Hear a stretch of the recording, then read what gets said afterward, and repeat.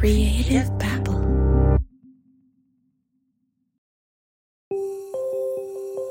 So, John, today's bonus episode, it's a true crime case, but it actually takes place in a very unusual community, right? Yeah, we're going into the Amish community in Ohio. And not just the Amish community, but this is a very conservative element within the Amish community. Yeah, it's called the Schwarzen-Truber Amish community, which is actually a subset of, like you said, the Amish community. And so if you thought the Amish community was conservative, these guys are way more conservative. And what's really fascinating about this case is that there is a trail of murders and unsolved cases just in this one community. So, John, before we get into the episode, let's talk about the characters in this story. Yeah, I mean, there's really three characters. There's Eli Stutzman, Ida Stutzman, and their son, Danny. And Eli and Ida, they got married in about 1975. And so we're in Ohio in the Amish community. And they have a boy together, which is Danny. And Danny was about 10 months old, and Ida was pregnant with their second child when this incident in the barn takes place. And the reason why we're talking about this case today is because Ida Stutzman died in a barn fire in 1977. I'm going to read to you a letter that her husband, Eli, wrote about that night. He says, "This last July, one night, approximately midnight, my wife woke up and said, 'There's a fire in the barn.' And then she told me that she had been asleep and was woken up by the bursting sounds of some kind from the barn." So, John, here you have Eli writing this letter about his recollection of that night, that his wife woke up, that she had been awake and she saw this fire in the barn. I guess what I'm confused about is that why did he let her go out to the barn? What happened that night exactly? So Eli provided many different stories, many different versions as to what happened, but there are many inconsistencies. And one of them was that Ida was found wearing the same clothes she'd worn the day before. And one of the interesting things about that is within the Amish community and within the community that they were in, what she wore was a very intricate and complex outfit with pins and needles and things that you had to hook together, and it takes many minutes to get dressed. And so the idea that someone would wake up in the middle of the night to see a fire and take the time to put on this entire outfit and bonnet calls into question a little bit of common sense there. And so that is certainly a factor. There are many other factors that come into play around the circumstances of this evening. But I think that Eli was constantly trying to damper down any kind of questions or suspicions people might have about him by giving more information he believed about what went on prior to the fire. And today you're actually going to talk with Greg Olson, who has written more than 30 books. His books have topped the charts for the New York Times and Amazon. He's appeared on 2020, Good Morning America, Dateline, as well as featured in the Los Angeles Times and the New York Post. And today we're going to hear about his latest book, The Amish Wife.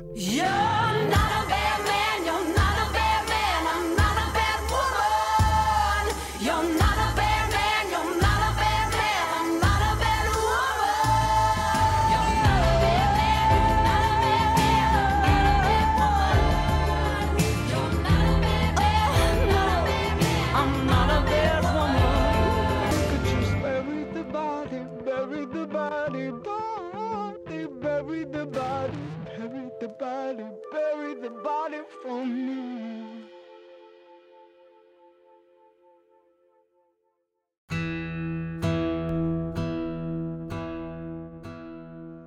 The thing that initially pulled me in is this isn't a case where somebody said, hey, go research this case and write a book about it. I mean, this is something that you have been obsessed, fixated with for decades. And so just talk a little bit about what initially interested you in the Ida Stutzman death. You're right about that. I mean, it has been kind of an obsession. What brought me back to this was this idea that this woman died. It was just swept under the carpet. It was obvious to me that she had been murdered by her husband, and nobody did a darn thing about it. You know, I got to tell you, it's not about me, but in a way it kind of is. It was my one chance to maybe fix something that had been broken. This felt very personal reading the book for you. Well, is that good or bad? Oh, it's good. So I liked that you put yourself into the story.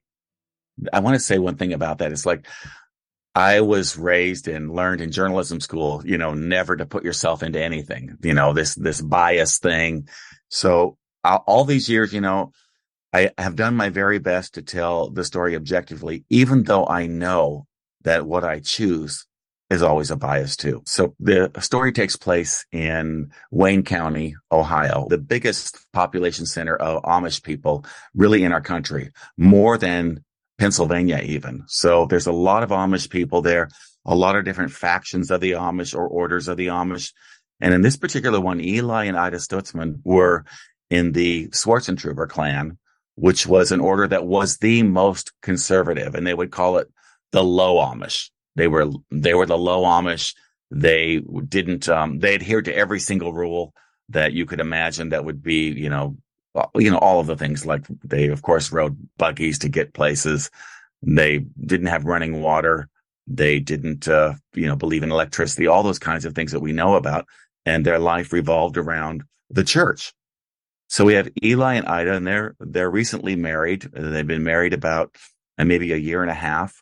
They have a little baby, a boy named Danny.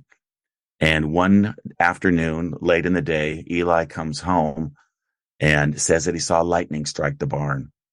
And everybody kind of said, "What? You saw lightning strike the barn, Eli?" And he goes and makes a big show about what he saw and where it landed. But here's the thing, John, no one could see it. No one could really see what he was talking about. Someone said they saw a little bit of ash or a little bit of blackness, and they poured water on it, but it was really nothing. So it starts with that. That whole day is like a really a calamity, or almost comedic in a way, of all the people that come there that day to look at the house and look at the barn, including, he even has his lawyer come to do the will that night. He even foreshadows that this is God's will, that we get this done now. I think Ida loved Eli very much. I think she struggled with a man who wasn't really as close to her and as loving as she wanted her husband to be. I mean, the Amish are normal people. This is what, people don't think that there's some sort of cartoon or cardboard cutout or whatever, but they are just like you and I. They want a good relationship. They just have a biblical framework on how those relationships are supposed to be. So she was supposed to be, subservient to her husband, but that didn't mean she, feared him. She loved him. And Eli, he had other distractions she didn't know about. And they had known each other from a very young age? Yes, from 16, so they're like early 20s now where this is happening. And Eli and Ida, they dated. He actually left the Amish, and then he came back. And all this whole time she was, waiting for him. She really, really loved this guy. And her family said, "Oh no, choose somebody else. He's no good for you. He's got mental problems, or he's, not good with the Lord or whatever."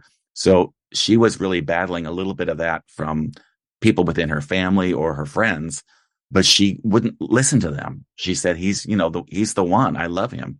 When he came back to the Amish and married her, I think she was overjoyed, but I don't think her family and friends were. What does it mean to leave the Amish, and how big a deal is that? It's a pretty big deal. I mean, leaving the Amish is saying, I don't want to be a member of this order, this church anymore.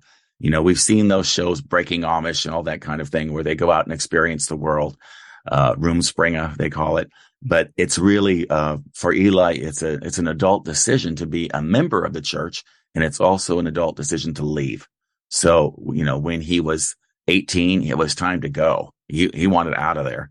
And that meant he couldn't see his family, although he did. You're not supposed to see anybody. It's, you're under the ban or whatever. They will welcome you back if you repent and go before the church and say, it was a mistake. I want to come back. I'll live an Amish life. And after Eli left, he did come back.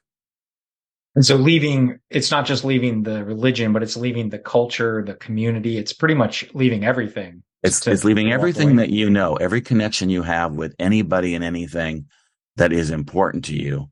Yeah, it's leaving that for good.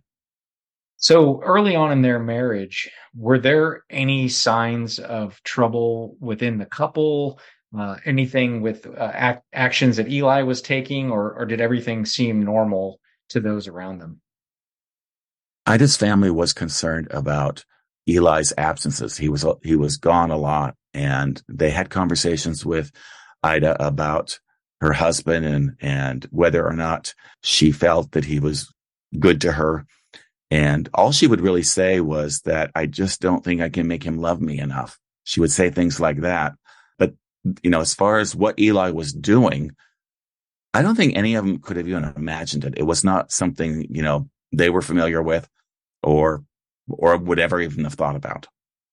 So if we fast forward to the 1977, back to the fire, the night of the fire, or the morning of, like, walk through how people found out about this, what was going on. Earlier in that day, the lawyer for the family came and executed a will so that should anything happen to Ida, should anything happen to Eli, their money or their estate would go to their son, Danny, and a future child when that child was born. So that was in the works that day.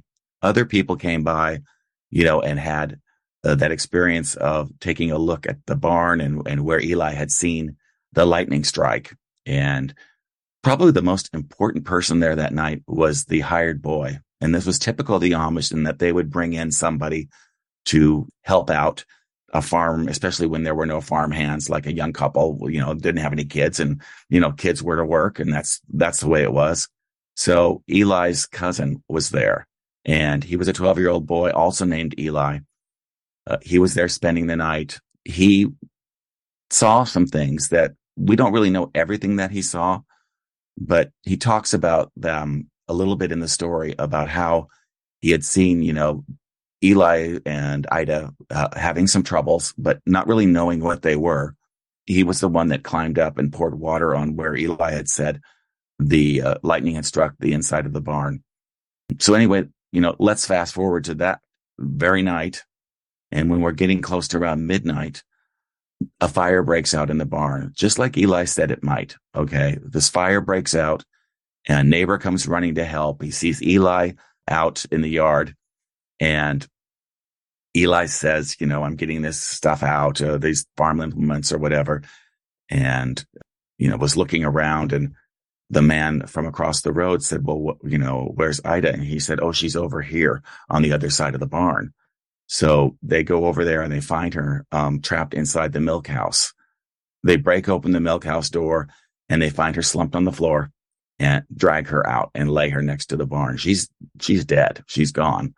And in the meantime, while this is all going on, the hired boy is running to get help down the road. And when he comes back, he tells people later that it was very strange that Eli didn't say anything about Ida being hurt or that what Ida was up to. And of course, he had seen her laying there on the side of the road where they had dragged her. You're talking about when Eli woke up his cousin and told him to go get help. He never mentioned that Ida was hurt or possibly deceased. He never mentioned. In fact, he didn't wake up his cousin. Eli and Ida were out in the field or out in the barn area fighting the fire, supposedly, when the cousin noticed the flames himself. He ran downstairs. He noticed that all the lamps were on, which was very unusual at midnight. Remember, these aren't lights that you can just switch on like we would. You have to light them. It's kerosene. So all these kerosene lights were lit, which was strange to the boy. He ran out there and saw Eli, and Eli dismissed him right away and said, you need to get to the neighbors right now and call for help, get the fire department here. So the kid runs down the road, but he sees Ida laying outside the barn, and he runs back to Eli. And Eli says, oh yeah, get the rescue squad too. The thing you mentioned, which I think is arguably the most suspicious or questionable aspect of the entire night, there are a couple close seconds. was mentioning that the kerosene lights had been lit. Right. Because the story that is told is that everyone in the house is asleep. And then they awake to a fire and they race outside to put the fire out and to address the fire. But when this cousin awakes, he finds the kerosene lights have been lit downstairs, which, like you said, it's not flipping a switch. You have to go and physically light them. So when would somebody have had the time to light those kerosene lights if what happened was a fire started and they both jumped out of bed and ran to the barn? No one's going to light them at all, whether they have time or not. It's ridiculous. The light from the barn fire was bright in that house. So you don't need any light to see it to get dressed. And believe me, getting dressed, you get dressed pretty fast, right? You would think so, and get out there. But in this particular case, I would say, except for something of the fact that they are Amish plays into this, is that both Eli and Ida were fully dressed at the time that the people came to help. And Eli could simply throw on a pair of pants to get out there, but Ida was dressed in her full pins and bonnet and everything that they said she had been wearing the day before. The thing about Ida's dress, which I knew about at the time, but I didn't really ever think through the idea of her being fully dressed at night. When I first wrote the book, I kind of knew that, but I sort of believed the coroner and everybody about what they had to say, what happened. But she's a Swartz and Trooper Amish, and they don't use any buttons. The men use a hook and an eye to fasten their clothing, but women use straight pins. And we had an Amish gal stay with us one time, after I wrote the book, and she, the dress looks like a mess if it's unfolded. This piece goes there, that one goes there, and it's all fastened with straight pins. There's no way she would have done that. They have night clothing. She probably would have run out there, I believe, in her night clothes, which would be like a white slip kind of thing, or a light blue covering. She is going to go out there. She's not going to be dressed like that. She's not going to have a head covering, for God's sake. She had a head bonnet on. So none of those things, none of those things are going to happen in the heat, no pun intended, of a fire. You're going to be hurried as fast as you can to get out there.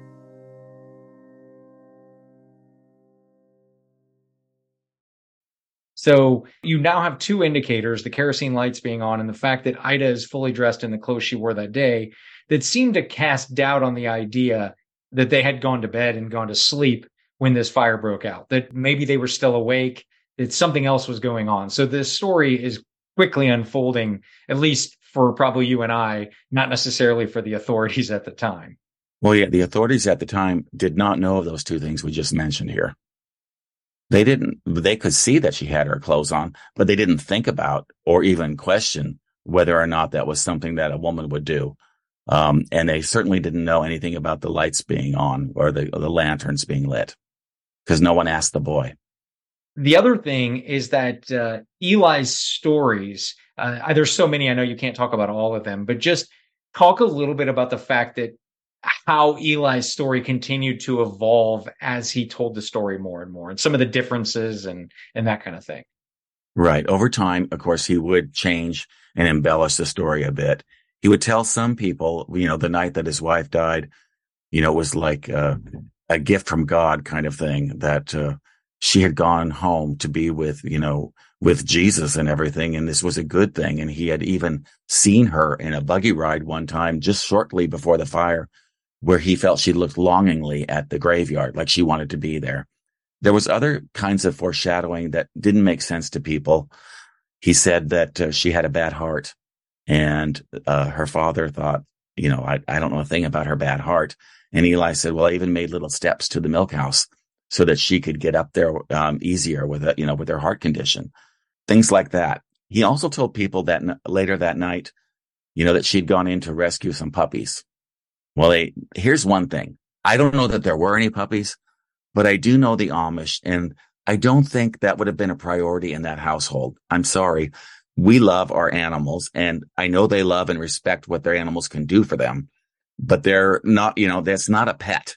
You're not, you're going to go rescue your dachshund or something that you love so much, but you're not going to go in there and risk your life to save some puppies. So that didn't make sense. And it didn't make sense, her story about her going in there then to rescue these milk vats, which were metal pails, basically. She's not going to do that. She's visibly pregnant. She's due in a couple of months. She's not going to be in there wrestling with heavy equipment and yanking it out to save it. None of that stuff, the puppies or the milk vats, none of that would have made her go out into that area where she would later die.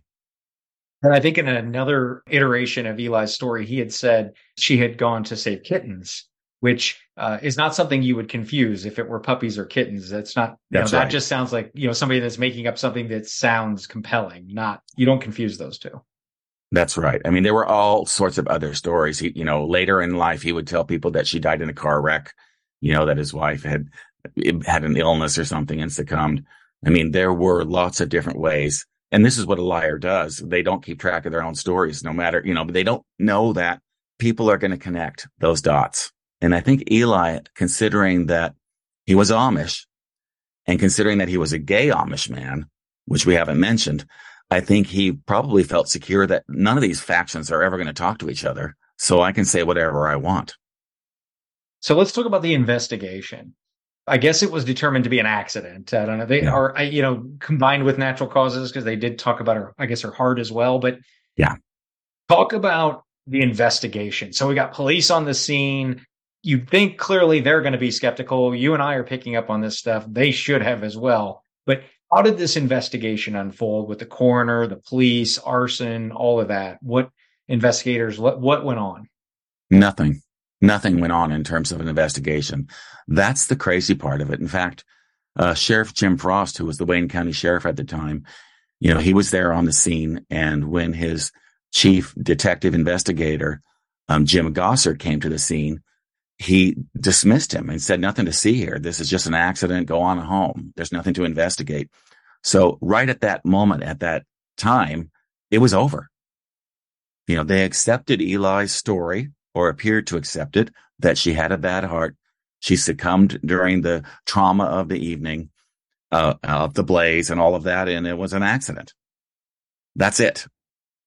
Was that just a cultural thing that he spoke, they believed him, they should accept what he said? Or is there more to it that they failed to investigate at all? Yeah, well, here's the thing. There is a cultural thing at play here a little bit, and on both sides, really. I mean, the Amish do want to handle things on their own. There's no doubt about that. They prefer to deal with their people who misbehave or even are criminals within their own ranks. They prefer that. They feel like that's a better way to deal with such a problem.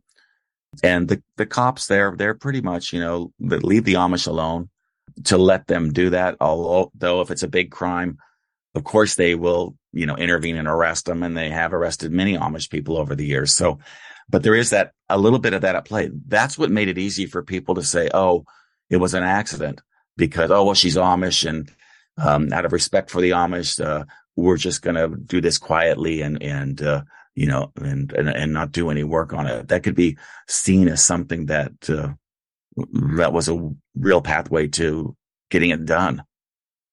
As someone who has spent decades and decades thinking about this case like yourself, you weren't about to just accept that. And so through your digging and interviews, you uncovered some connections or relationships between Eli and those who should have been investigating, and talk about a little bit about what you uncovered.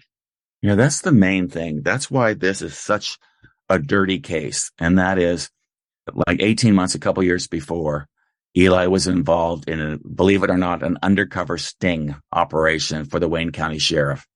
I mean, does that sound like, Amish undercover? It sounds ridiculous, right? But this is before he married Ida, before he came back to the church. He was induced somehow to buy marijuana from somebody, which he did. And then he reported, who he bought it from at the bidding of the sheriff. And then things kind of got out of hand. I don't know exactly what the prompt was, but somehow Eli became very afraid, or acted like he was afraid, and ended up, writing notes and saying, they're coming after me. You better watch out, that kind of thing. He even faked a stabbing. He said he was jumped in the barn and there was blood everywhere, and he was a victim of this retribution for going against these drug dealers. That was the whole thing. But the cops, and that would be Wayne County Sheriff Jim Frost, found out that it was all a lie, that everything he had said and done, the lies he told, the letters he typed was on a typewriter that he had in the house where he was staying, that the blood had been caused by cuts that he'd made to himself and sprayed it around, the barn to make it look like something, put blood on some rocks. He almost died.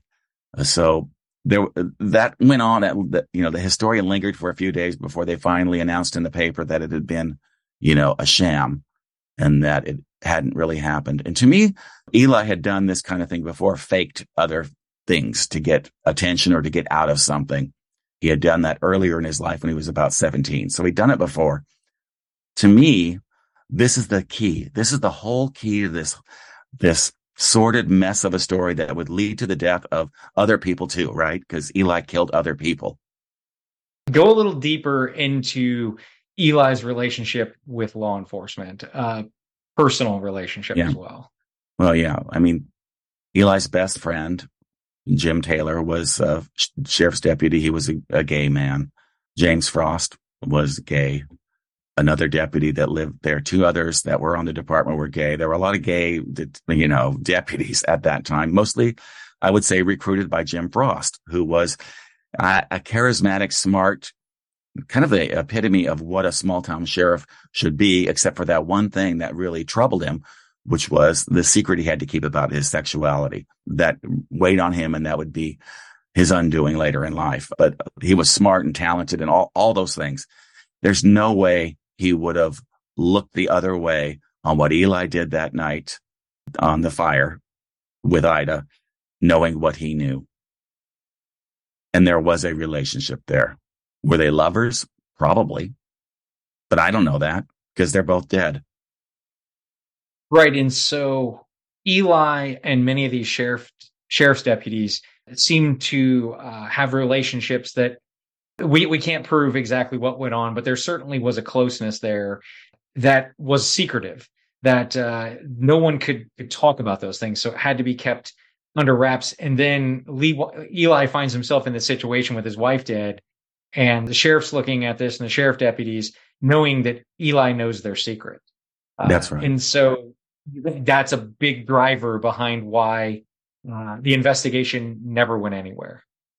I believe that's true. Eli knew that he had something over Sheriff Frost, whatever it was. Was it sex, or was it the fact that deal at the barn where he stabbed himself was, a setup of some kind? There was something there that we will never know exactly what it was, but I know that there was a relationship, a deep relationship between those men. And that night at the fire, Jim Frost had the opportunity to call it out for what it was, because later he would tell people he suspected it, but he never did anything about it. I was going to say, what about the county coroner? How did he or she play into this? The coroner, J.T. Questel, he was like a father figure to Jim Frost. There's no doubt about that. Everybody talks about that. They were very, very close. And I think that their connection there was also the undoing of that case. I mean, that case, if you look at the records, and later I would see the autopsy reports, and I know they were partially obliterated. And I know it was because Jim Frost had undue influence over Dr. Questel. Seemed like the coroner did not have much objectivity in this case. Yeah, that's one way of putting it. I mean, the coroner, the coroner didn't have any objectivity. I don't know, because I think I saw him one time on TV, and I interviewed him 30 years ago. And I do think he was kind of like closed off a little bit. Like, I felt that now when I look back at the interview, I think, maybe there was more that I could have gotten if I was harder and tougher on him, because I think there was some guilt there, some disappointment on his part that this all happened, some blood on his own hands, because if not for him and Sheriff Frost shoving this through, little Danny Stutzman would be alive, and so would Glenn Pritchett and maybe a couple others. Yeah, because had the coroner ruled this a homicide, the sheriff would have had little choice but to do something with it. That's right. Eli and Ida had a son, Danny. Talk about what happened to Danny, and then also, if you can, go a little bit into the Glenn Pritchard and how that caught up with Eli. After Ida's death, a couple of years after Ida's death, Eli started advertising in gay newspapers for a new partner. And he found a man in Colorado. So Eli and Danny moved from, sold the farm and moved to Colorado. He told his family he was going to run a ranch. He didn't tell anybody, that what his relationship was going to be. And no one knew, and probably no one cared or thought too much about it. Danny, pretty much then for the next few years, Danny shuffled around from state to state with his dad. And on Christmas Eve of 1985, we get, a man in Chester, Nebraska, goes to get his haircut, sees a flash of blue out on the field and thinks, what is that? He goes up to it. Is it a mannequin? What is it? Well, it turned out it was a little boy dressed in blue pajamas, and no one knew who that kid was or where he came from. He was taken in. It was like Christmas. It was Christmas Eve. It becomes kind of magical and sad and mystical and all those kinds of things. They call him Little Boy Blue, and nobody knows where he's from, who he belonged to, how he died. None of that. It's a big mystery. A couple of years after that, Reader's Digest does an article about it, and the Amish recognize the description of the boy as one that's been missing for some time. And it's little Danny Stutzman. It is Eli and Ida's boy. Eli never reported him missing, and for at least a while, I'd pretended as if Danny was still with him, even though he was already deceased. Yeah, for about 18 months, even longer than that. He would even put somebody on the phone pretending to be Danny, or he would fake letters and send them to the family. I've seen these letters that said, my dad and I are, down in Texas now, and blah, blah, blah, that kind of a thing. So Eli, just as he did, with Ida, as he did, with other lies that he had told, big lies in his life, he fabricated and a story and tried to make tangible proof of things that weren't real. And Eli was only charged with like abandoning a corpse or something with his son's death, something like that. Yeah. Failure to report a death and abandoning a human body. It was an 18-month charge. But in the meantime, when they arrest him, it turns out that Texas wants Eli too for the murder of Glenn Pritchett, which was Eli's roommate down there. So he does, Eli does his 18 months in Nebraska, and then ends up on trial in Texas for the murder of Glenn Pritchett, which they do prove. And it's the same thing. Eli says, he talked to Glenn on the phone, after Glenn was dead, gotten messages. He was sure everything was fine. He's done the same song and dance that he always used because he was a very good and frequent liar. He ultimately, that caught up with him. And so he was convicted of homicide with right. Glenn Pritchard. Right. And so talk about what ultimately happened to Eli. Well, Eli, went to prison. He got a 40-year sentence. He was out in 11, I believe. And turns out that in 2004, he committed suicide in Texas. And that's when, of course, a whole can of worms opened for the people who knew him down there. They did not know about his wife or his child because he had lied about them too. What was the hardest part about writing this book for you? Having enough time, even though you had 30 years to think about it, it was going to be a short.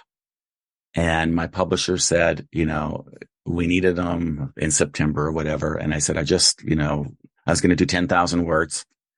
And I thought it was great. And then I went and saw Dan Gingrich, Ida's brother, and saw the letters and all that stuff. And I knew that it was way bigger than that, but I still had a freaking deadline. So I'm writing it practically in real time as I'm going out to Ohio. I went out 4 times. I'm writing it in real time. I'm letting my editor know. And, even at the very end, I'm begging them to put that last part in because I felt like that was key.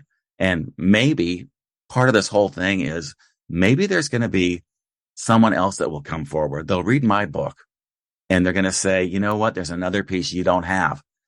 And that's what I'm really hoping for.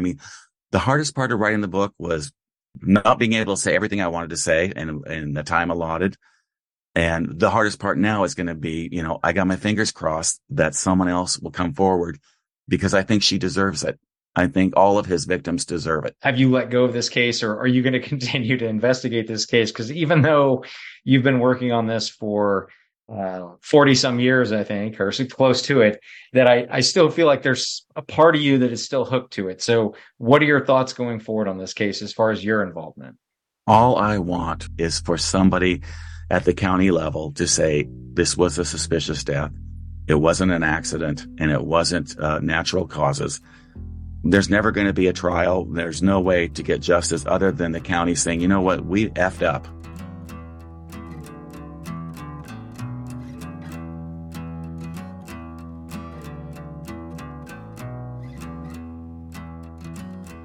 So, John, that was a fascinating episode. There were some twists and turns there that I didn't see coming. First, let's talk about his son, Danny, because the cause of death still remain undetermined.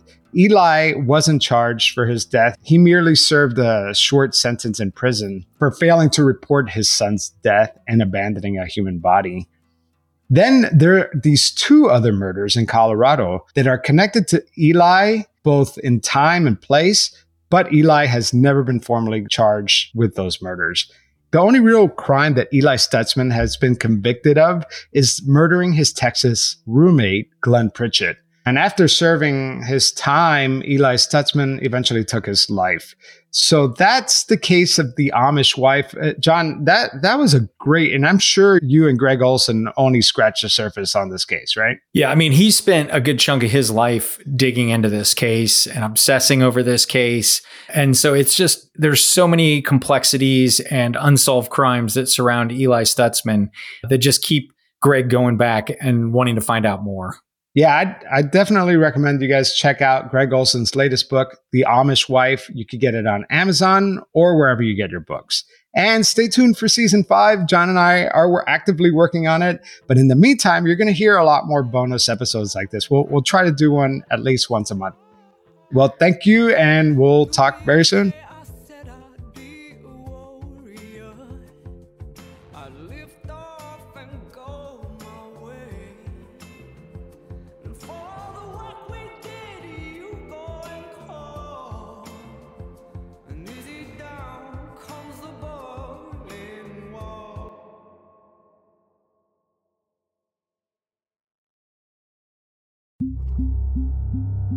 Creative Babble.